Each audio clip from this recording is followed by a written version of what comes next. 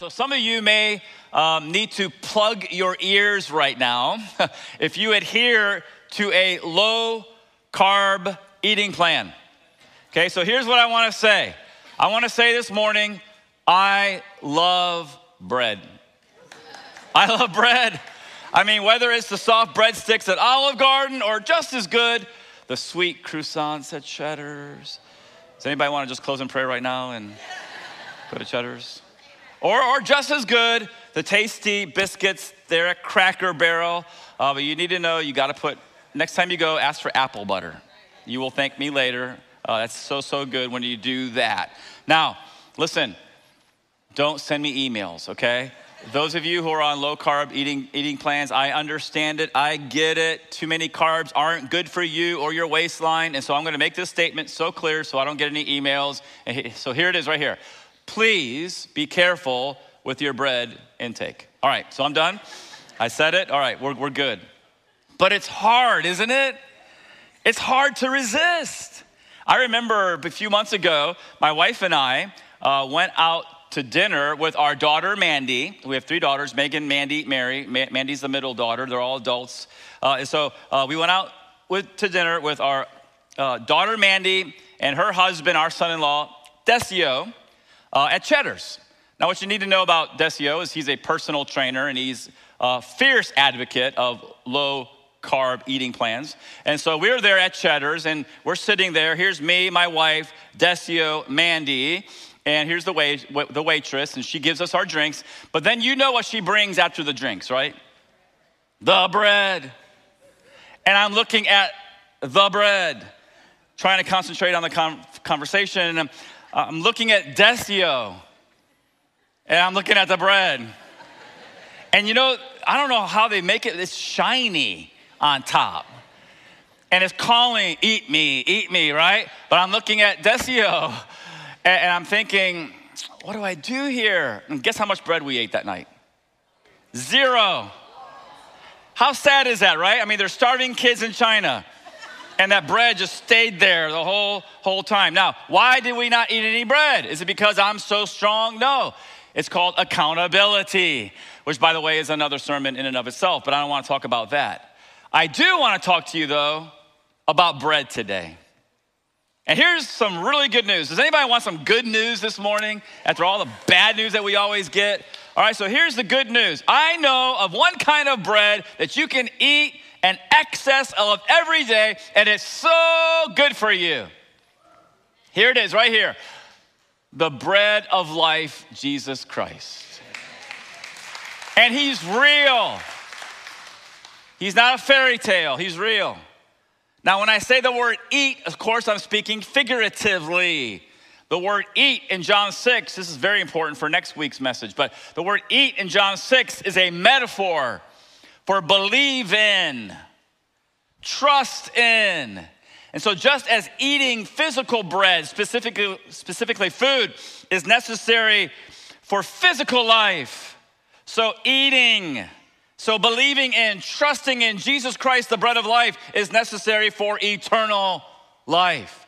And ladies and gentlemen, when we turn to Jesus Christ in repentance and faith, remember what I said, repentance and faith is 2 sides of the same coin, and we receive that gift of eternal life, then here's what we need to do. We need to continue, right, to depend on him and look to him and lean on him. Why? So that we can continue the rest of our lives to receive the benefit of that eternal life, that gift that he has given us.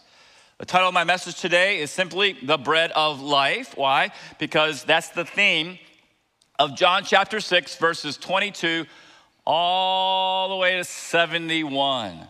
Now, 71 is a high number. There's no way we're going to get through all this today. And so the title of my message for next weekend, Lord willing, is The Bread of Life Part 2. I hope you'll be with us for both messages. Now, a little quick recap. After the Lord performed the amazing miracle, feeding 10,000 people by miraculously multiplying 5 loaves of bread and 2 fish, you guys remember what happened? The crowd was absolutely amazed, and the crowd wanted to force Jesus to become king. They were sick and tired of the Roman Empire. They were sick and tired of the oppression and the taxes. They were sick and tired of being under the iron fist of Rome. And they knew this: if Jesus can perform a miracle and multiply 5 loaves of bread and 2 fish and feed 10,000 plus people, then we know he can do a miracle and he can successfully lead us in a revolt against the Roman Empire. But there was a problem. You remember this from last week. Their agenda was not Christ's agenda. And so he made the disciples get into the boat away from the carnal crowd, and he dismissed the people to go to their homes. Next scene, you see the disciples. They're rowing to Capernaum when all of a sudden a fierce storm comes down on the Sea of Galilee. It's such a fierce storm, they are shaken to their core. And then they're frightened even more because in the middle of the night, during the storm, they look out and there is a figure walking on the water. Some people I know in this room or watching online or listening later on the podcast, you think, what a myth. You know, somebody just made that up. Ladies and gentlemen, if you're listening, say amen.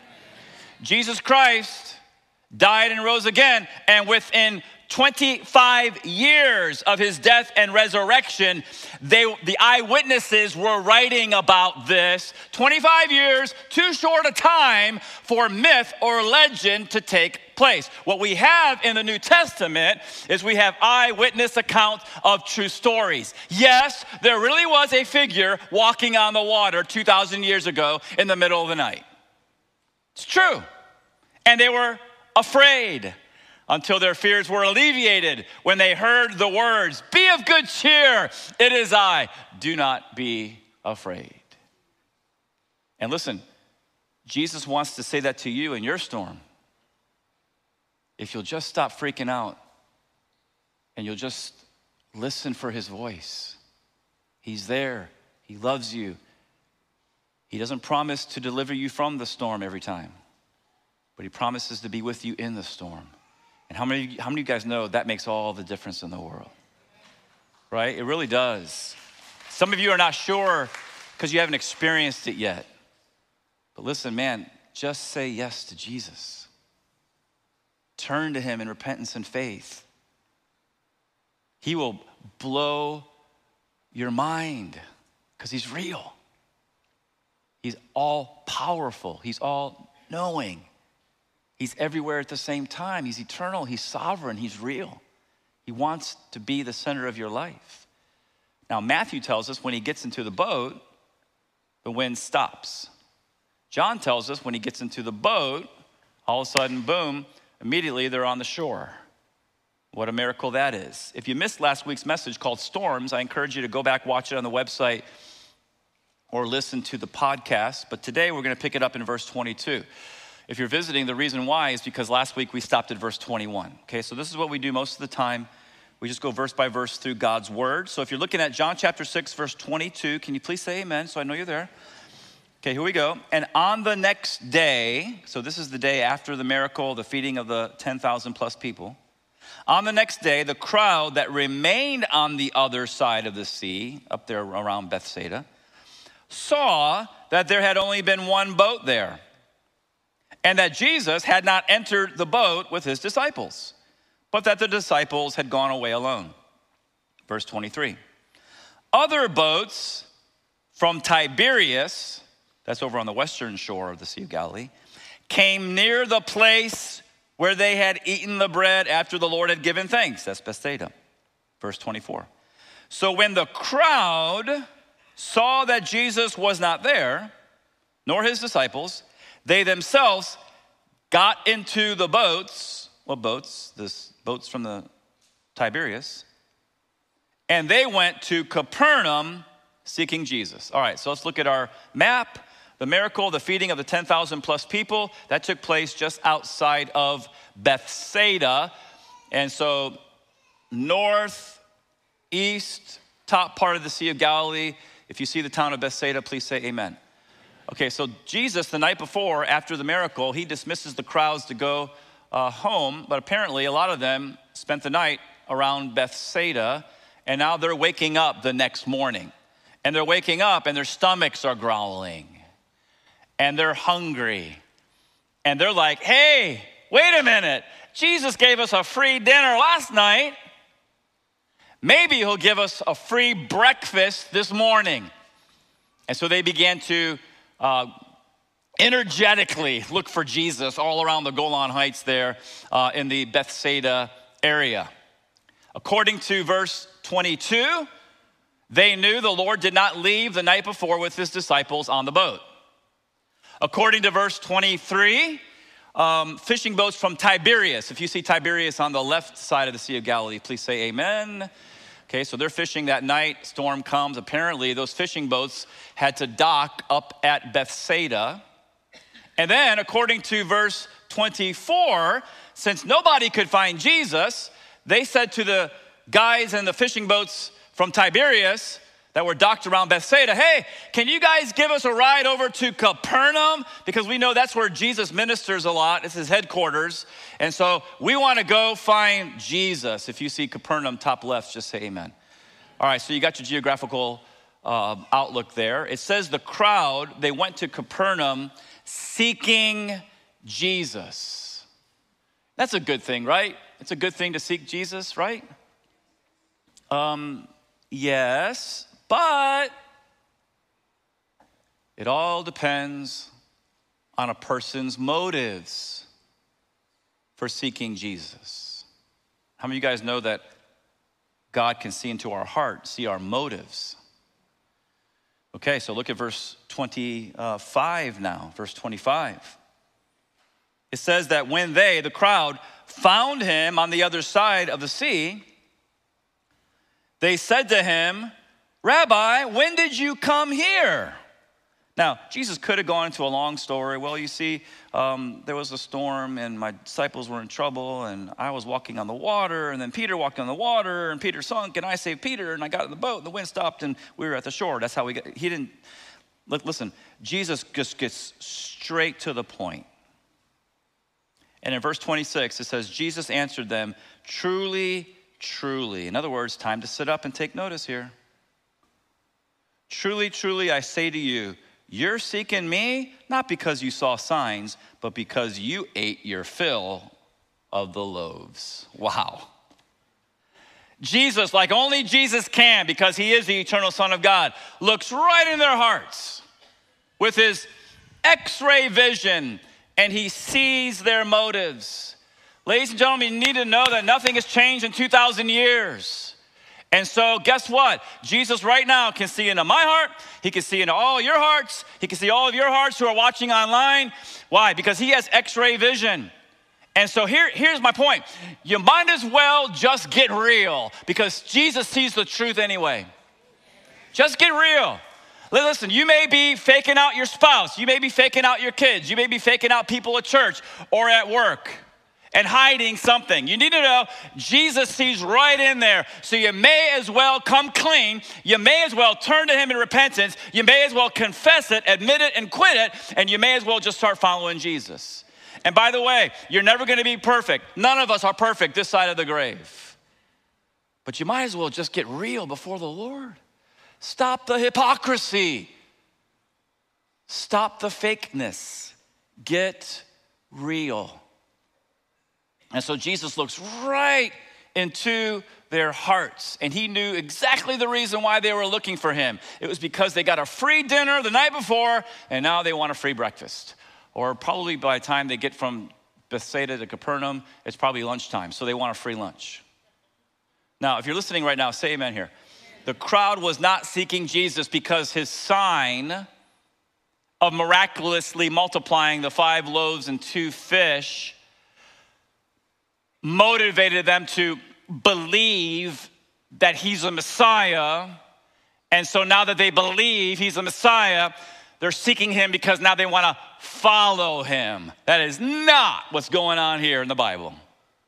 What's going on in the Bible? No, they were seeking him because his sign of multiplying the bread and the fish showed them that he could continue to feed them and perhaps lead them in a revolt against Rome. That's their motive. What can Jesus do for me?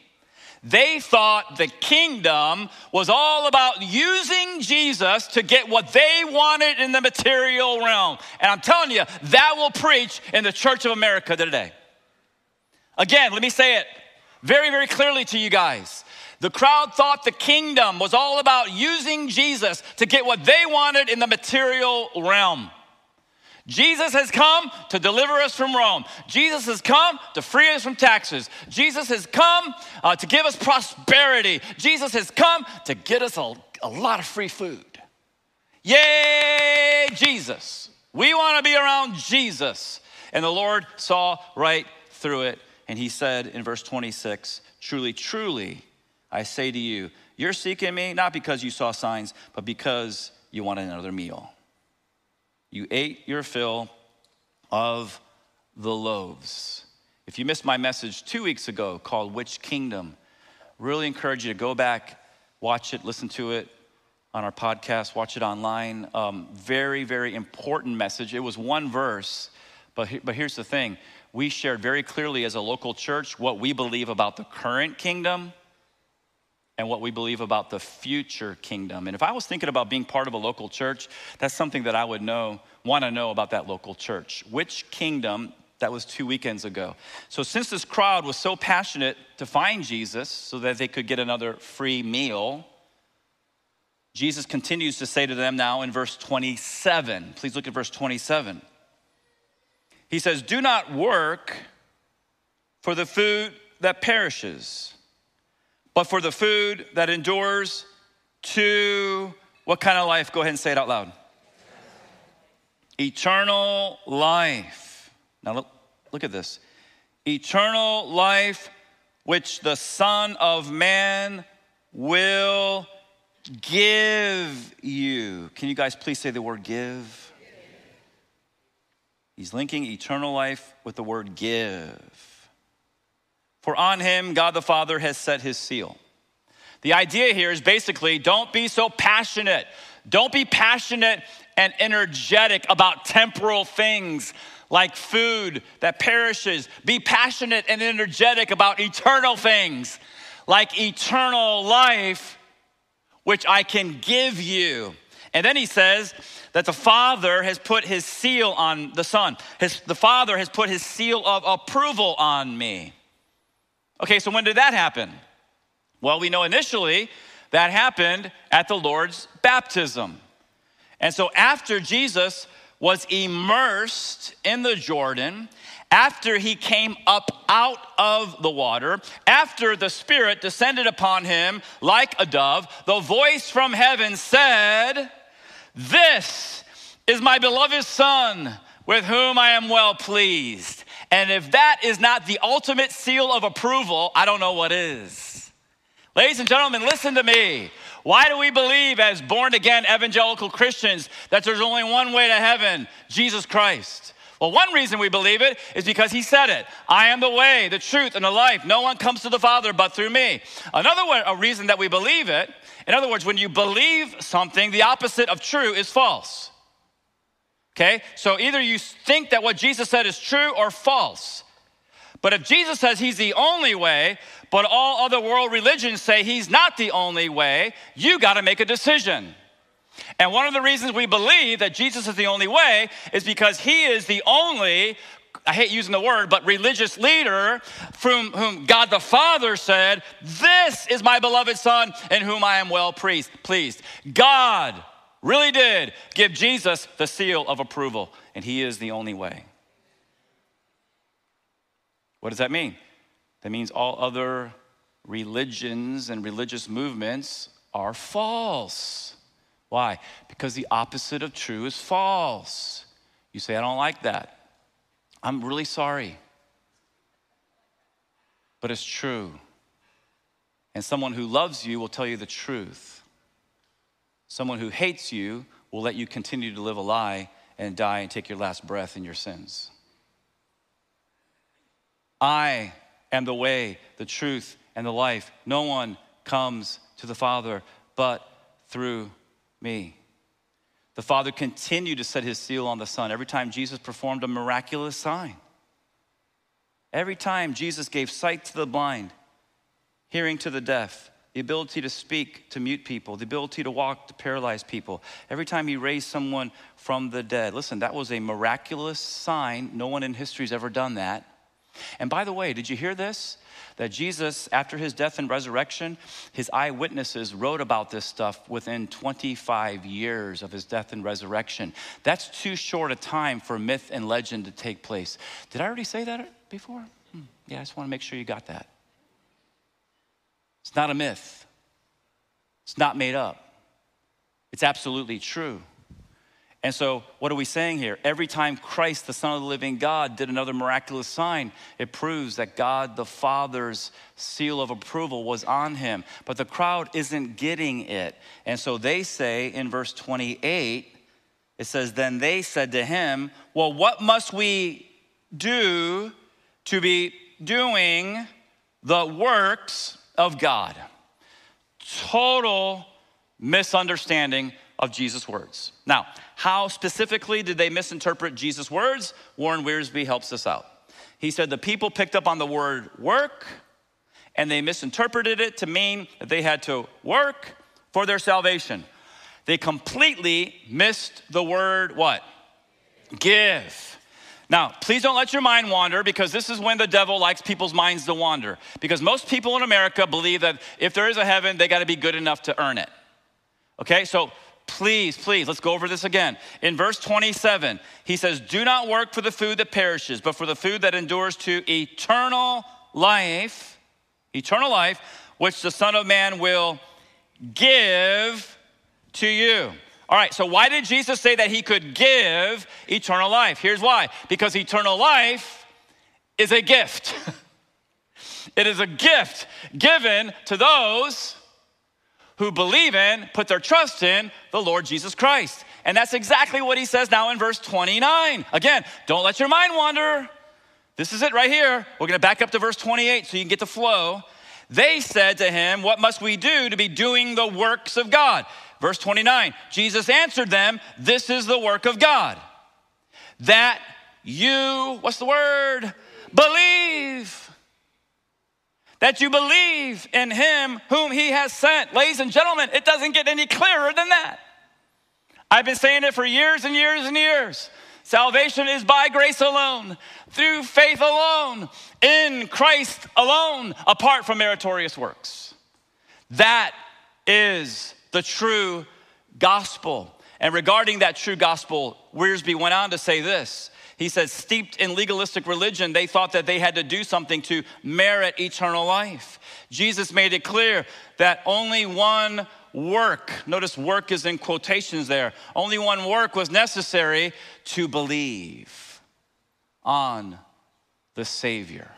All right, so here's a question. What must we do to be saved? You say, I don't understand what you're saying, Pastor. Saved from what? And I've been told that before. Because listen, the world doesn't know our language. The world's not reading the Bible. Saved from what?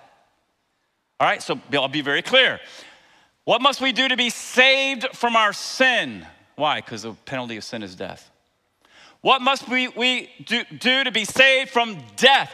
What must we do to be saved from hell? Here it is. We need to believe in, trust in the risen Christ and his atoning work on the cross for us. That's why Paul said in Ephesians 2, 8 and 9, which I think I quote every week, and that is by design. For by grace are you saved through faith, and that is not of yourselves. It is a what? Gift of God, not of works, lest anyone should boast. People say, well, where do works come in? The next verse, Ephesians 2:10, for we are his, Christian, we are his workmanship, created in Christ Jesus for good works, which God prepared beforehand that we should walk in them. And I have a little note here in my Bible. We're not saved by works, but for works. If that makes sense, please say amen. And we move on to verse 30. So they said to him, then what sign do you do that we may see and believe you? So they're getting, a little snippy with the Lord here. What work do you perform? Our fathers ate manna in the wilderness. Okay, so right now we're in the first century AD. They just hit the rewind button all the way to 1500 BC, Moses and the children of Israel and the exodus from Egypt and the wilderness wanderings. Just want you to see where we are time-wise in the Bible. Our fathers ate manna in the wilderness. As it is written, he gave them bread from heaven to eat. Okay, so the crowd is now referring to Exodus chapter 16 when God gave manna to the children of Israel. The Hebrew word manna means, what is it? And that's exactly what the Israelites said that first morning when they got out of their tents and they looked at the ground and they saw what they saw. And they're like, manna, what is it? They don't know. And Moses says, this is the bread that God has given you to eat. And so every morning I was thinking about this week when I was studying, and I know I've been reading this for years and years and years, but it just hit me like, wow, God is awesome. Every morning for 40 years, that happened. Every morning for 40 years during their wilderness wanderings, the Lord provided them bread from heaven. All right, fast forward 1,500 years, back to the first century AD, back to Capernaum. The debate with Jesus and the crowd starts outside of Capernaum. If you go with us to Israel, we'll take you there. It ends up next week, we're going to see in the synagogue of Capernaum. And if there's only one synagogue in Capernaum, we'll take you right there and we'll show it to you. It's the one when you look down and you see the black basalt rock, that is the synagogue in the first century AD. But anyway, they are there and they're like, hey, prove yourself, Jesus. If you're really the promised prophet that Moses talked about back in Deuteronomy chapter 18, then you should be able to do greater miracles than Moses did. Hey, he gave our ancestors manna in the wilderness for 40 years. You only gave us one meal in the wilderness last night, one time. Moses fed our ancestors, listen, the whole nation of them. If you go back and count, it's about 2.4 million people. Moses fed our whole nation manna. That meal last night, that was just what? A crowd of 10 or 15,000? Okay, so they're getting snippy. Let's see how Jesus responds here. It's always love and grace with Jesus. By the way, we should follow his example. When someone ticks you off this week and you want to get in the flesh and bite their head off, just think about Jesus here. Verse 32, Jesus then said to them, truly, truly, I say to you, it was not Moses who gave you the bread from heaven, but my Father gives you the true bread from heaven. Verse 33, for the bread of God is he who comes down from heaven and gives life to Israel. Is that what it says? No, who gives life to who? The world. Now what you need to know here is that 5 times in this chapter, in verse 33, verse 38, verse 50, verse 51, verse 58, Jesus claimed to have come down from heaven. Now, I don't know about you, but when Jesus says one thing one time, I'm listening. He says something 5 times, man, we got to sit up out of respect for the Son of God. What is he saying here? Here's what he's saying. I came down from heaven. Now, what if tomorrow you're at lunch and your lunch break and one of your coworkers looks over at you and says, hey, I came down from heaven.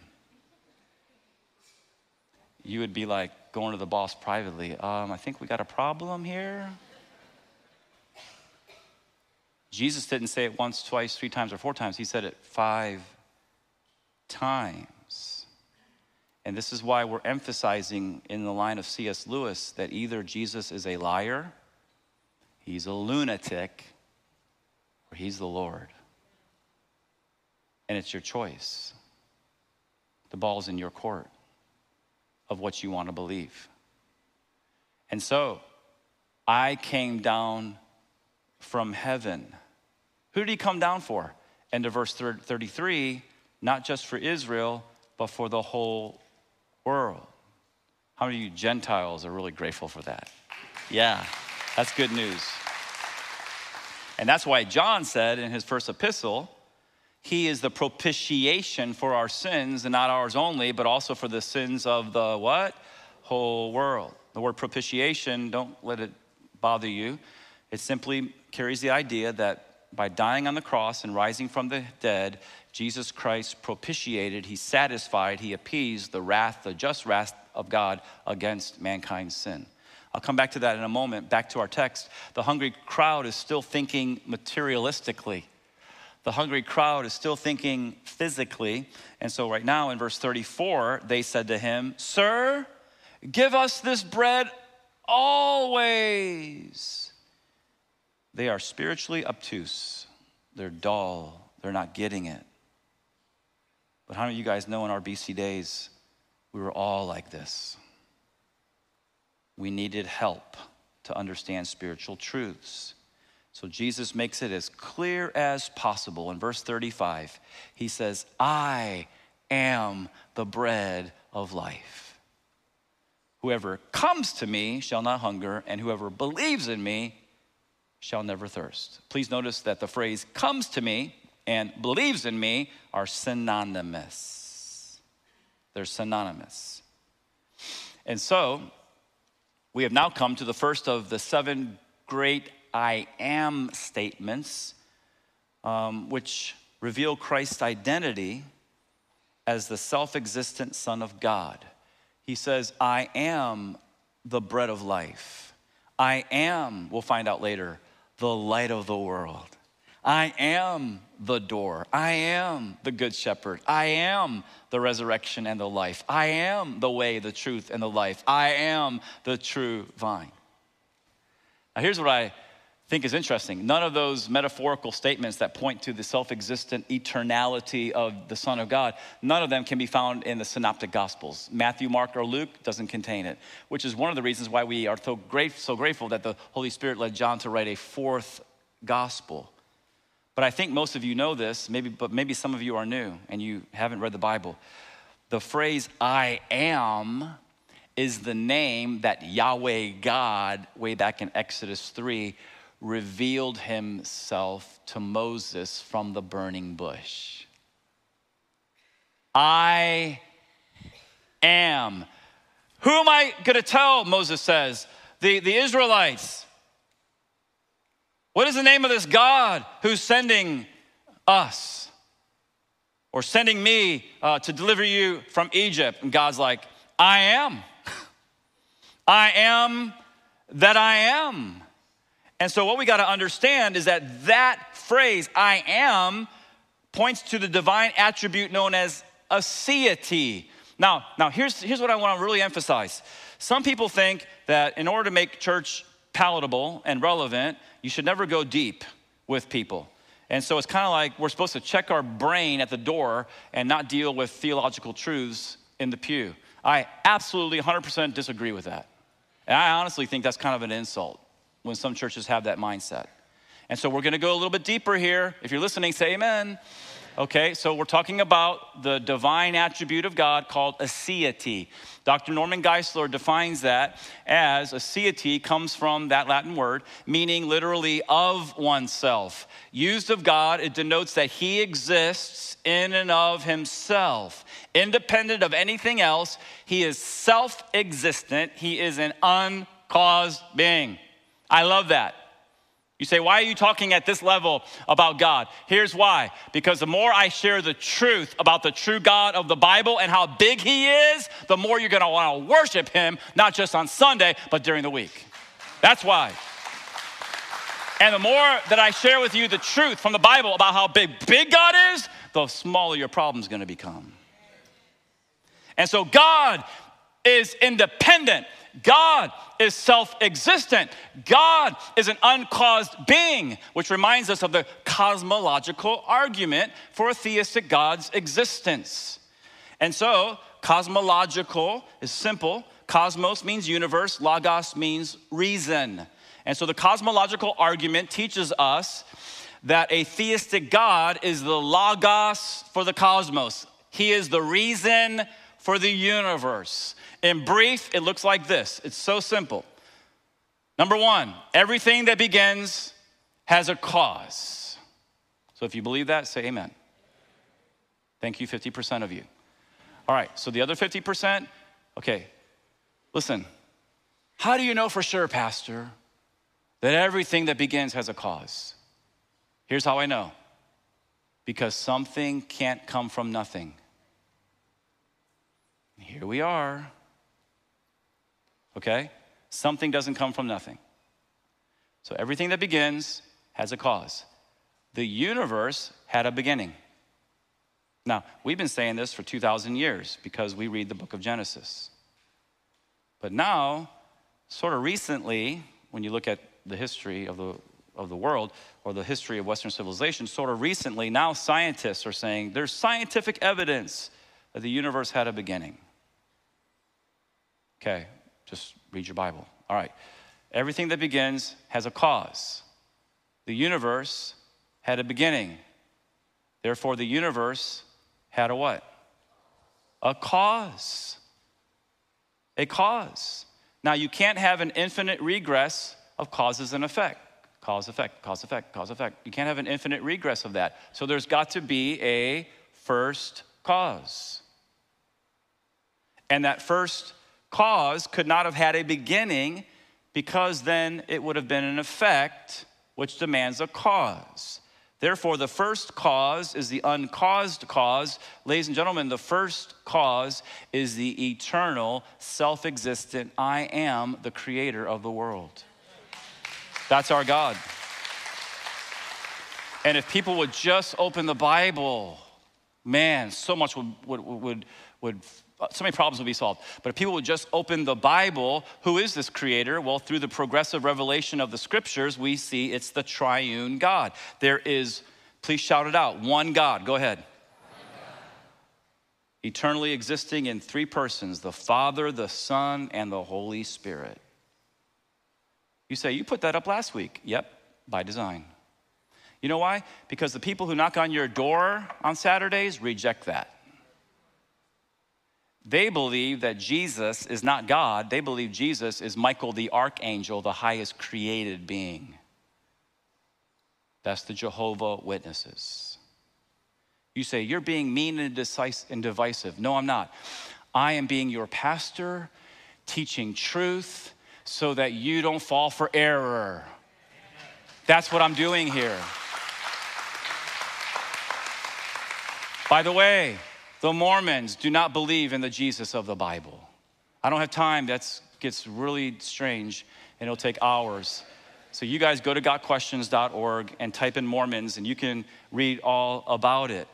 But because he is the Son, the second person of the Trinity, Jesus is absolutely right, saying, I am, I am, I am, I am, I am, I am, 7 times throughout the Gospel of John. And of course in John 8, he says, before Abraham was, I am.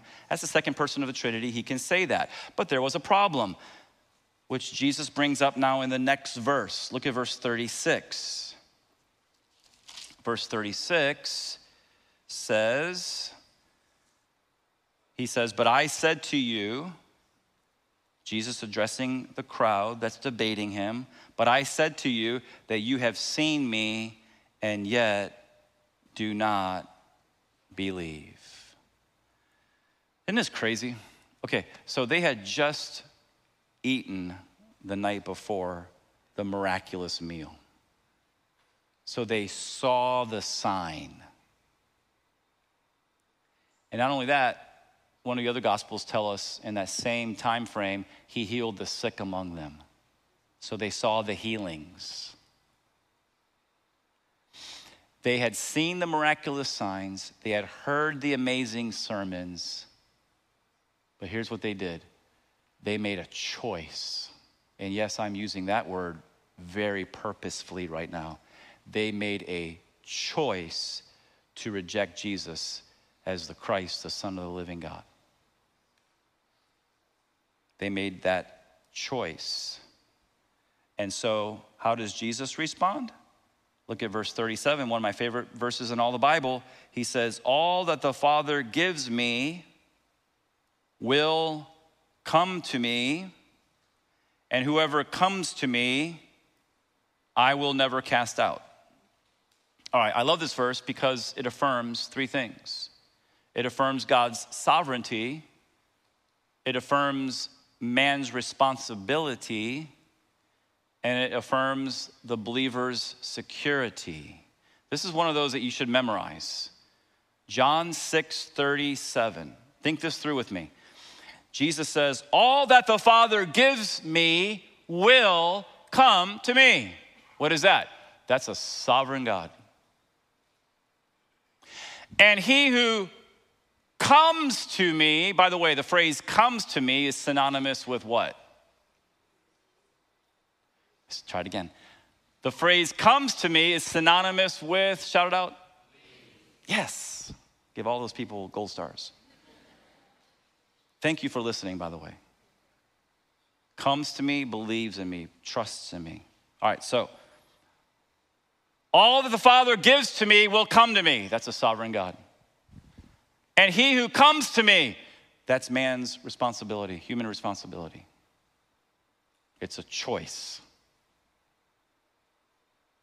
And he who comes to me, I will never cast out. That's the believer's security. And so, wow, what an amazing verse. Wow, what a verse in the middle of the night when we wake up and we're afraid about something that we can quote because we memorized it and take assurance in our amazing God. And so how in the world can God be sovereign and yet humans be free?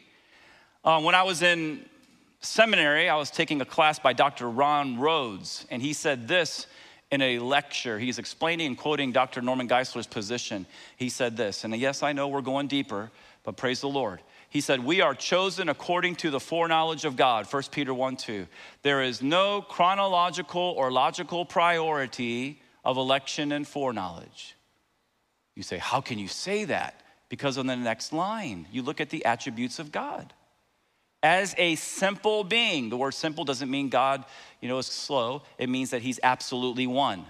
As a simple being, all of God's attributes are one with his indivisible essence. Hence, both foreknowledge and predetermination are what in God? One. There is no unfolding of thoughts in God's mind. Now, I know that throws people for a loop because we are bound by time. We are here in the space-time, matter, material universe. God exists above that, outside of that. God is not bound by time. We think sequentially. God doesn't think sequentially. There's no unfolding of thoughts in God's mind. Thus, whatever God knows, he determines. And whatever he determines, he knows. More properly, we should speak of God as knowingly determining and determinately knowing from all eternity everything that happens, including, very important here, all free acts. Okay, so that's super deep. If you want clarity on that important topic, here's the book that I recommend to you by Dr. Norman Geisler. He's with Jesus now. It's called Chosen But Free. Ladies and gentlemen, they're both taught in the Bible.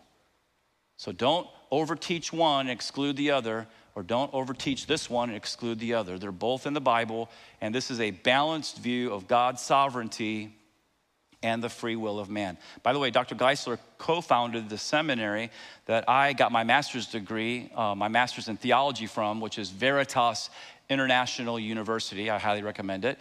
He also co-founded another seminary where Frank Turek received his doctorate called Southern Evangelical Seminary. We're leaving it up for just a minute in case you at least want to just write down the title, Chosen But Free. Now, speaking of Dr. Frank Turek, he's coming back.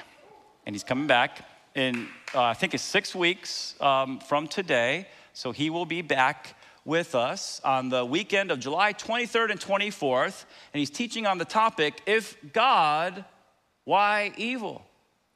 Now, how much more relevant can you get than that with a war in Ukraine going on? How much more relevant can you get than that than school shootings? Or supermarket shootings, or maybe your own personal tragedy that's going on in your life that's shaken your faith. And by the way, what I love about Dr. Turek is that he just has open mic. You just walk up and ask the question. And so here's the thing. He's coming. He's going to speak at all 3 of our gatherings. And then he's coming back on Sunday afternoon at 2:30. He's going to do an apologetics seminar. And he's going to dig even deeper in this topic. If God, why evil? If God, why suffering? And so registration opens the first week of July on our website. And it's a great weekend to invite your friends. Last 3 verses, but please stick with me to the end. This gets so exciting here. Look at verse 38. Jesus says, for I have come down from heaven. He says it again.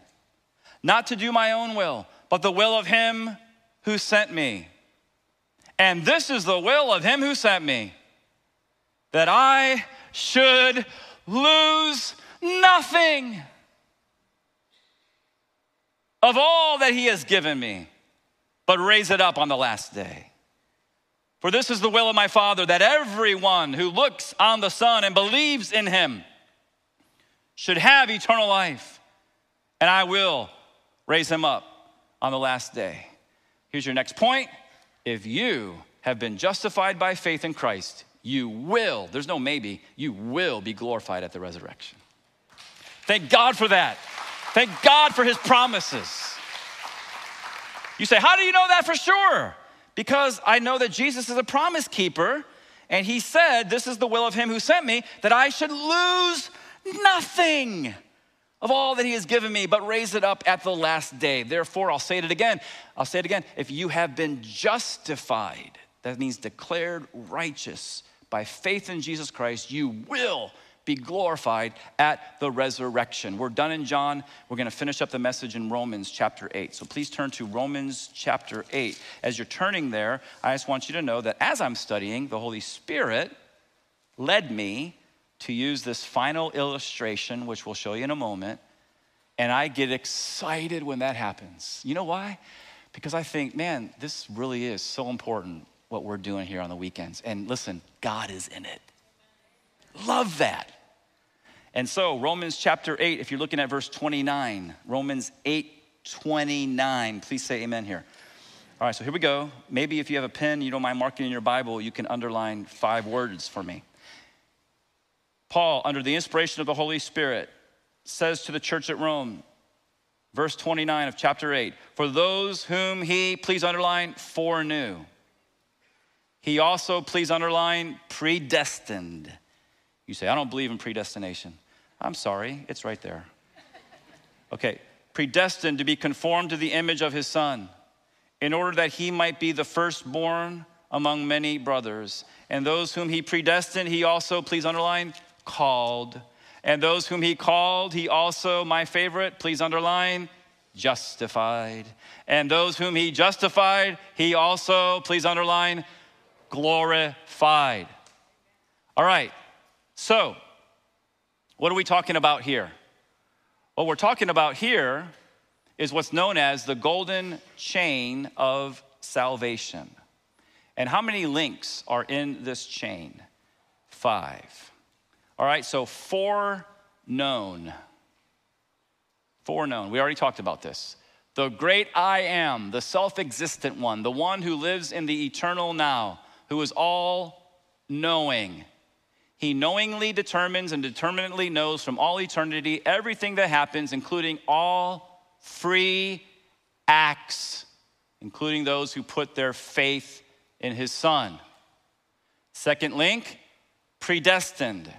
It is the believer's destiny to be conformed into the image of Christ. Next link, called. The Father calls the predestined by his Spirit to the Son through the sharing, teaching, and preaching of the gospel, the good news of Jesus Christ. Justified. When a person places their faith, their trust in the Lord Jesus Christ, believing that he paid for their sins on the cross, paid in full, and rose from the dead the 3rd day. When that person turns to Jesus Christ, in repentance and faith, 2 sides of the same coin, you've heard me say that before. They receive Jesus as the Savior and Lord of their life. They are justified. What does that mean? That means that God clothes them with the righteousness of Christ. Hey, if we try to stand before God in the tattered, worn robe of our own self-righteousness, we're not going to be accepted by God. But here's the good news, that when you turn to Jesus in repentance and faith, he clothes you with his righteousness. Therefore, when you stand before God, you are just as white, clean as Jesus Christ. Why? Because you're so good and I'm so good? No, because Christ in his love and his grace has wrapped you up in his righteousness. That's why. So you're accepted by God. You are declared righteous. And if you've been justified, praise God, one day you are going to rise from the grave with an immortal body fit for a new heaven and a new earth. Because God's promises are unbreakable, so that chain is unbreakable. And all God's people said, amen. Amen.